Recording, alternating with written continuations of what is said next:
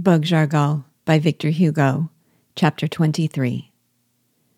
More than a quarter of an hour had elapsed since Thaddeus, his right arm in a sling, had glided without being seen by anyone into the corner of the tent, where his gestures had alone expressed the interest that he took in his captain's narrative.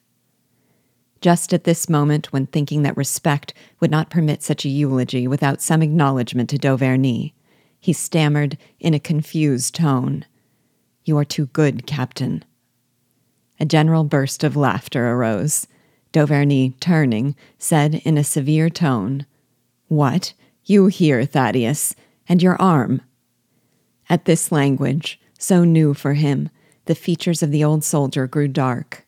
He quivered and threw back his head, as though to restrain the tears which seemed to struggle to his eyes. "I never thought," said he in a low voice, "I never could have thought that Captain could offend his old servant by saying you to him." The captain rose abruptly. "Pardon, my old friend, pardon. I hardly knew what I said. Hold, Thad, thou wilt pardon me?" Tears sprang to the sergeant's eyes in spite of himself. "It is the third time," remarked he, "but these are tears of joy." Peace was made. A short silence ensued. "But tell me, Thaddeus," asked d'Auverney gently, "why hast thou quitted the hospital to come here?" "It was, with your permission, Captain, to ask if I should put the lace saddlecloth on your charger for tomorrow." Henri laughed. "Thou wouldst have been wiser, Thaddeus, to have asked the surgeon major if thou shouldst put 2 ounces of lint on thy sore arm." "Or to ask," continued Pascal, "if you might take a little of wine to refresh yourself. At any rate, here is some brandy, which will do you good. Taste it, my brave sergeant." Thaddeus advanced, saluted, and apologizing for taking the glass with his left hand, emptied it to the health of the assembled company. He was cheered.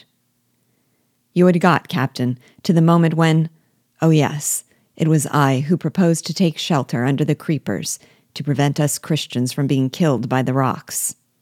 Our officer, who did not know how to swim, was afraid of being drowned, and as was natural, was opposed to all his forces, until he saw, with your permission, gentlemen, a great rock fall on the creepers without being able to get through them.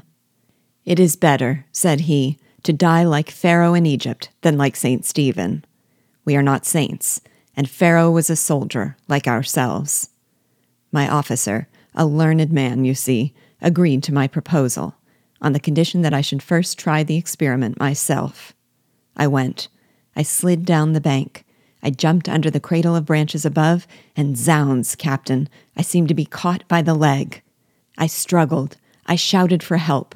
I received 6 saber cuts, and there were all the dragoons who were like the devils precipitating themselves pell-mell under the creepers. It was the blacks of the Morne Rouge who had hidden themselves there, never for a moment thinking that we should fall right on their backs as a sack too much charged. That would not have been a good time for fishing. We fought, we swore, we shouted. Being naked, they were more alert than we, but our blows told better than theirs. We swam with one arm and fought with the other, as always practiced in like cases. Those who did not know how to swim, say, like my captain, hung onto the creepers with one hand, and the Negroes pulled them by the legs. In the midst of the hullabaloo, I saw a big Negro who defended himself like Beelzebub against 8 or 10 of my comrades. I swam there, and I recognized Pierrot, otherwise called Bug. But that ought not to be told until afterwards, ought it, Captain? I recognized Pierrot. Since the capture of the fort, we were on bad terms. I seized him by the throat. He was going to give me a thrust of his dagger when he recognized me and gave himself up instead of killing me. This was very unfortunate, Captain, for if he had not surrendered— but that will be known later. When the blacks saw him taken, they made a rush at us to give him up. So effective was it that the militia was on the point of entering the water to help us, when Pierrot, seeing without doubt that all the Negroes would be massacred, said some words which were truly gibberish. Then they all took to flight. They plunged into the water and disappeared in a moment. This battle in the water would have been pleasant and very amusing if I had not lost a finger and wet 10 cartridges, and if, poor man, but that was to be, Captain.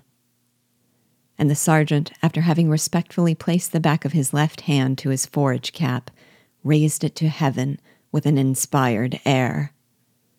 D'Auverney seemed violently agitated. "Yes," cried he, "thou art right, my old Thaddeus. That was a fatal night." He would have fallen into one of his usual reveries had the assemblage not urgently pressed him to conclude his story.